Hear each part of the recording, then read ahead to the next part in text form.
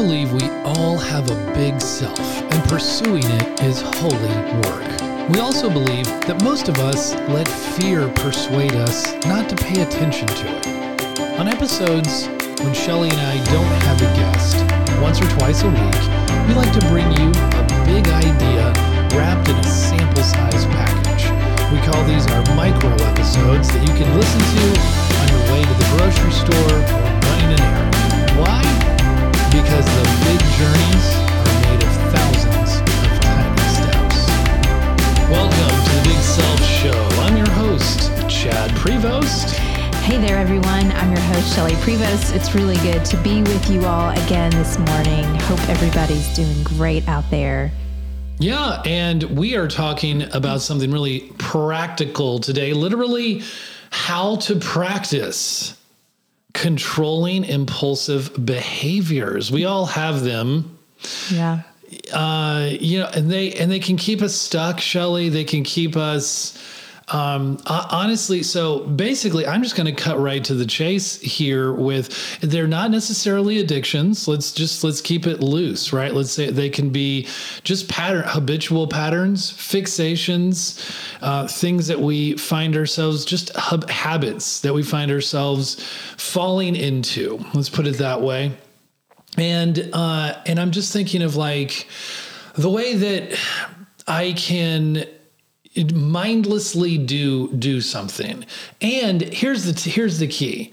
It's like, I feel like I'm free because I give myself permission to do the behavior.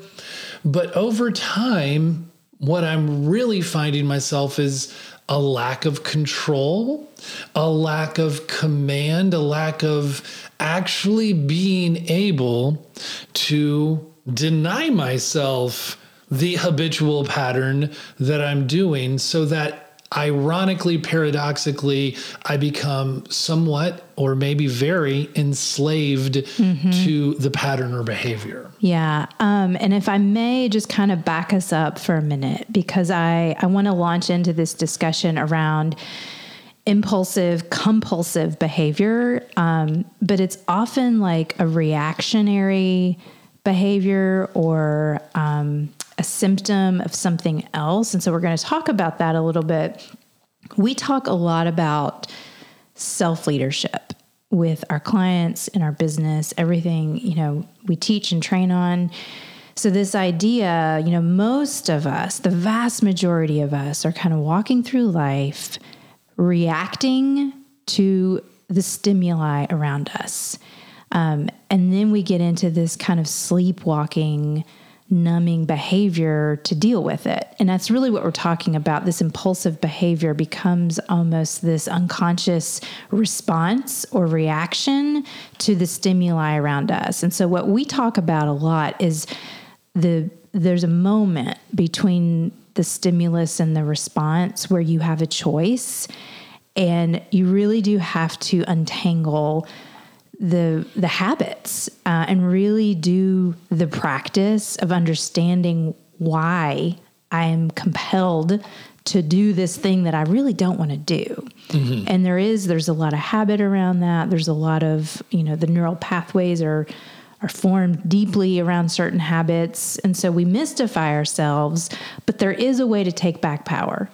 Right. And so we have in this episode, we have formulated one of our practices, one of our tools. A lot of people ask for, well, how do I practice something? What do I practice? I really want to do it. How do I do it? And this episode has a 1, 2, 3.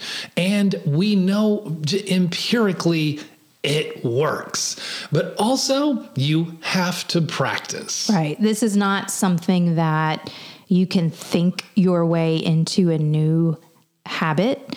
This is something that we're going to give you a few steps today, but then you're going to have to leave, go through your day, think about the impulsive thing you'd like to change. For a long time for me, it was the impulse to drink, to numb myself out. I think it was this compulsive overwork behavior, which was example. Just never, ever, ever, ever getting done with my work or my to-do list. It was this rationalization of just one more thing. I need to do one more, and it never ends. Yeah. So I think these are the things we want you to be thinking about. What is your impulse that you would like to change, and hold that as you listen to what we're going to teach you today. And unless you are one very in control, amazingly gifted person, then you probably have something, right? that you more than one thing need to work on. So, and for the sake of this practice that we're getting right to,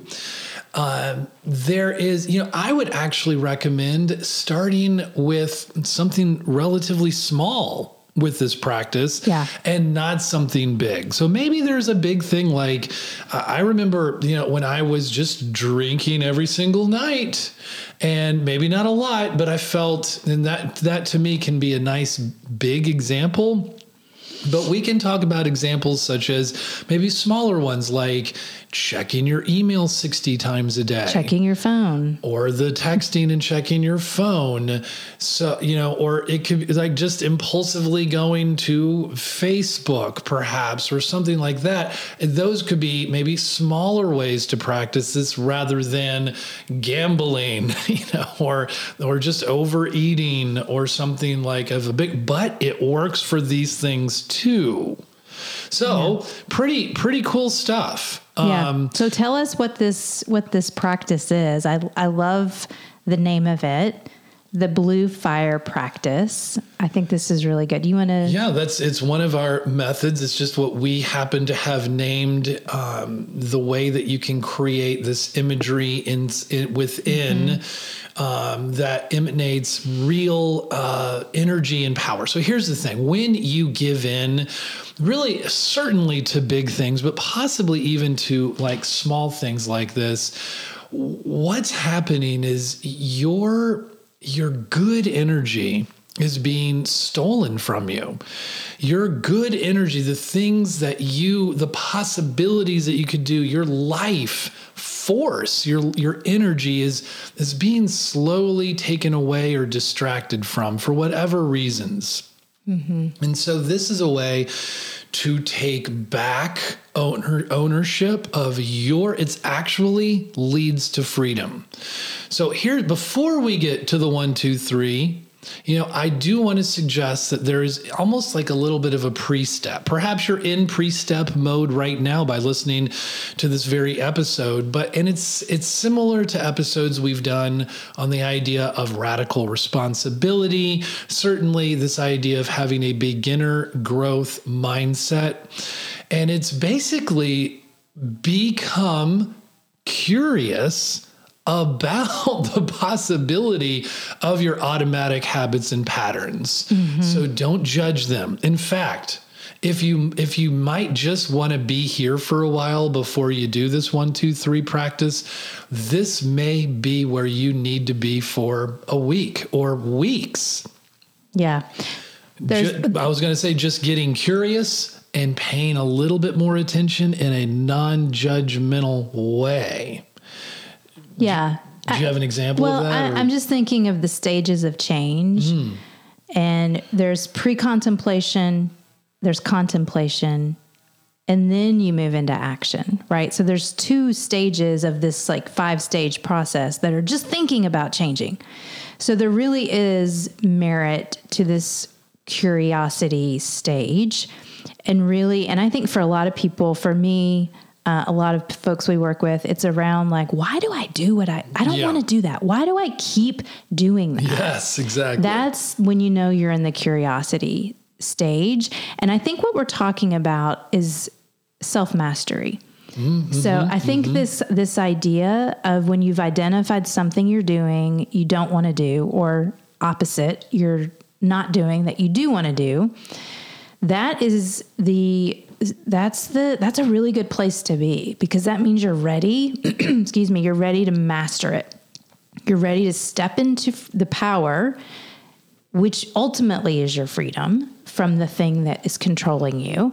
And you have to put your reps in. you have to do the work to begin practicing self-mastery.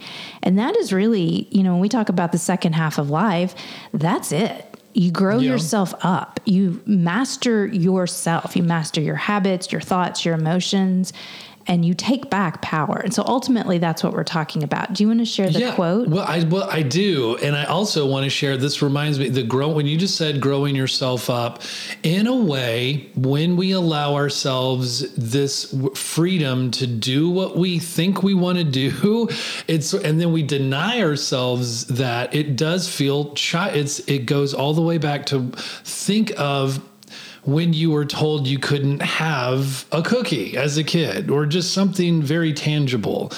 When you're denied it, it's so frustrating, right? It's disempowering, and you want nothing more. You fixate on the thing that you can't have.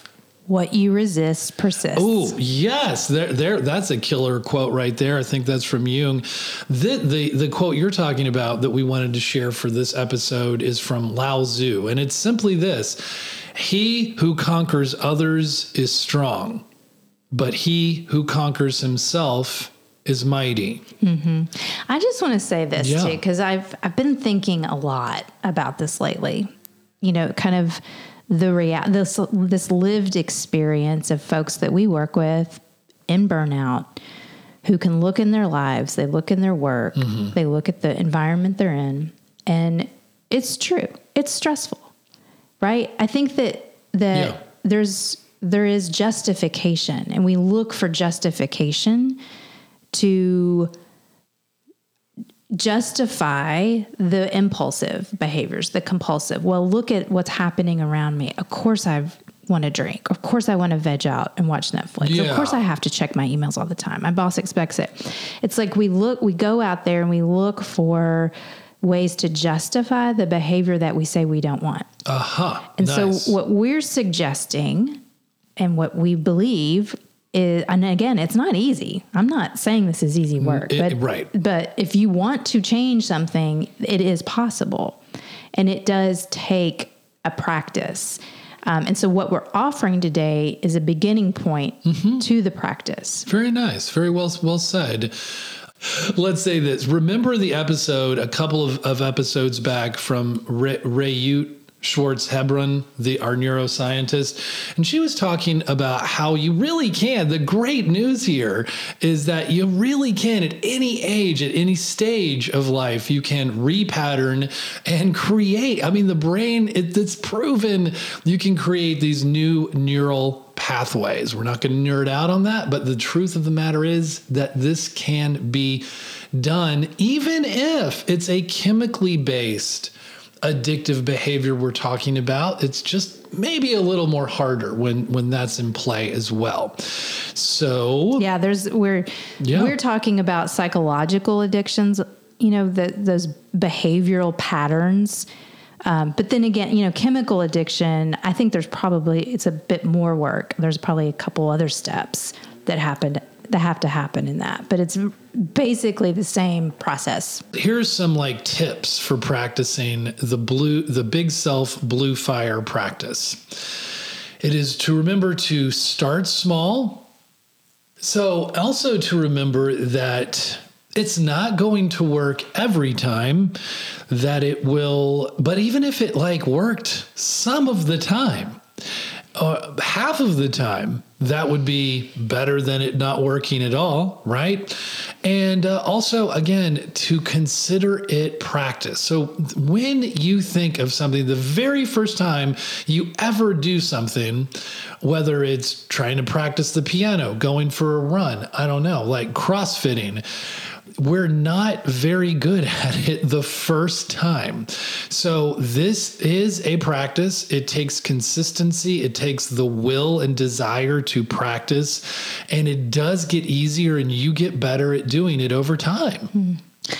Yeah. I think we unconsciously get into compulsive behaviors in an attempt to avoid something. And so what this practice does is it asks you to pay attention to your inner experience that you might be avoiding. And oftentimes it is a void. It's kind of that inner hollow feeling of like, I need to go outside of myself to do something, again, compulsively, to feel better about this inner hole, this inner void, this inner thing in me. And so this is going to give you a little bit of a cue, a practice to not do that, to go into your inner experience a little bit. Absolutely. Very, very well said about that emptiness that we all feel unconsciously. All right. So step one, I invite you to close your eyes to practice this unless you're driving. But just find a moment where you can really, you want to go, but overall what you want to do is you want to be able to go inside. And as Shelley just said, there is a feeling of emptiness that we have. And what you're going to do is the process here is you're going to fill yourself up with energy that you do have and is there. So step one, whether you're closing your eyes or not, is to imagine the thing you resist that you don't want to do. And just in the external environment, imagine yourself going through the process. And if it's small and it's like incessant email checking, then you're imagining yourself ready to just go and check that email again impulsively without thinking about it.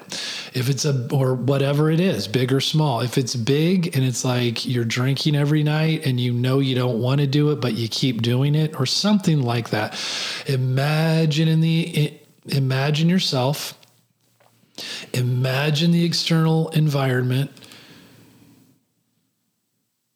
and how you do this. And now, for step two, imagine the ability to be able to do what you want to do is not available to you.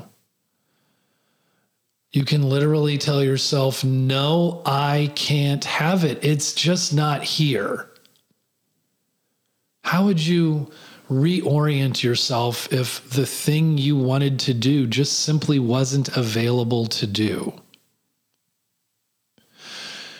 In this step of two here, go inside, go into your interior world, and imagine a void, a vast emptiness. Some kind of, you can imagine an interior landscape, but really imagine it and let yourself feel how it feels to be here. Now, for step three, this is where you begin to feel a blue fire. Imagine a blue fire lifting up out of the darkness of this interior landscape. It starts within your chest as a little flame. And think of the warmth of that blue flame. And as you're controlling your breathing and you're really focusing on this blue flame, this is your life energy. It also is your shared connection to everyone else who needs the source of this flame. It is shared, as Carl Jung talked about, there is a collective consciousness. You are not alone. And here you are right now. You're getting warmed by this flame. You are connected. You are connected to source, to this source of your energy. Let this blue flame just warm you and let it fill you up where you were feeling this emptiness. And let yourself feel how it feels replacing the emptiness inside you. And maybe the small flame is enough to satisfy you, or maybe it isn't even close. You have the power to make this flame bigger within you. This flame can become huge. It can become a little fire, more than a flame, just a nice little fire warming you. And keep your focus on the flame and keep your focus on how it feels. And remind yourself that the blue flame is here to protect you, actually. It's to protect your energy, to keep you free and on the path toward your life goals or your dreams, your ambitions. The blue flame can become this great ball of terrific light and heat if you need it to. Just imagine it filling your heart. It could become a giant sun. It is real, it is powerful, and it is giving you what you need. So stay with it. Stay with this. And that is the practice. And it is a practice that you will get better at. And we've made it simple. It's a 1, 2, 3. Remember to start small. It might not work every time. And like anything that you practice, it will feel a little strange at first. But I am telling you that this works. There's a lot of research that bears it out. There are many practitioners who have been doing this for decades. We work with it. It definitely is a way to begin to, instead of just resisting and fighting through and then being like, wow, well, I didn't check my emails for a couple of times. I'm going to reward myself now and go check my emails as much as I want. It's not like that. You haven't it's not like the dry drunk who hasn't drank, but is still got all of the tendencies that make him or her want to drink. I think this is the power of healing yourself. You know, what we're talking about is that, as I mentioned, the compulsion to look outside of yourself for your answers or look outside of yourself to blame. And this is a way to go inside. It gives you a very practical practice to do that. If you resist it, that's okay too. Inquire into that. Okay, what am I resisting about this? What in my experience, or what about the story I'm building around this, do I believe I need to hang on to? And maybe it just feels fragile. Maybe it feels, I don't know, like what would I believe? What would I expect? What if I let go of this behavior? And so that's a great place to start too. Well, and I have to say that the very first time I was introduced to this idea and ideas like this, I thought it was a crock. I remember. I totally resisted it. So I just know that it works. Right. And here are the takeaways of what this practice leads to, because I want this to be clear and I want you to know what you stand to gain by practicing this practice: freedom, confidence, and leadership. So what do we mean by that?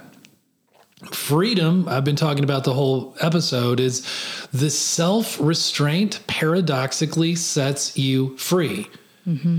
And then confidence, because when you actually follow through on commitments that you make to yourself, you develop confidence in all other areas of life. And the leadership is your ability to have impact on others, from your family to your coworkers to the world at large. You now have more ability to do that when you can, as that Lao Tzu quote went, have control. You are mighty when you are in control of yourself. Yeah. So we hope this practice is helpful. If you do use it, let us know. Let us know how it goes. And if we can be of more help, please, the big place to find us engaging more and more with folks is in our Facebook group. And you can go to Facebook, search for Burnout to Big Self. That's the name of our Facebook group. It is forming now. We've got people joining every day, lots of resources, conversations, and just a lot of people like us like you who are doing this work, doing it imperfectly, but doing it nonetheless. And so we'd love to have you join our group and let us know how this practice works for you. Yeah, we'll put that link in the show notes. And of course, you know where to find us at bigselfschool.com. If you'd like to reach out, I am Chad at bigselfschool.com, and Shelly is Shelly at bigselfschool.com. So let us know if you need anything from us. Check out our coaching and workshop services, and we will see you on our next episode. Have a great day.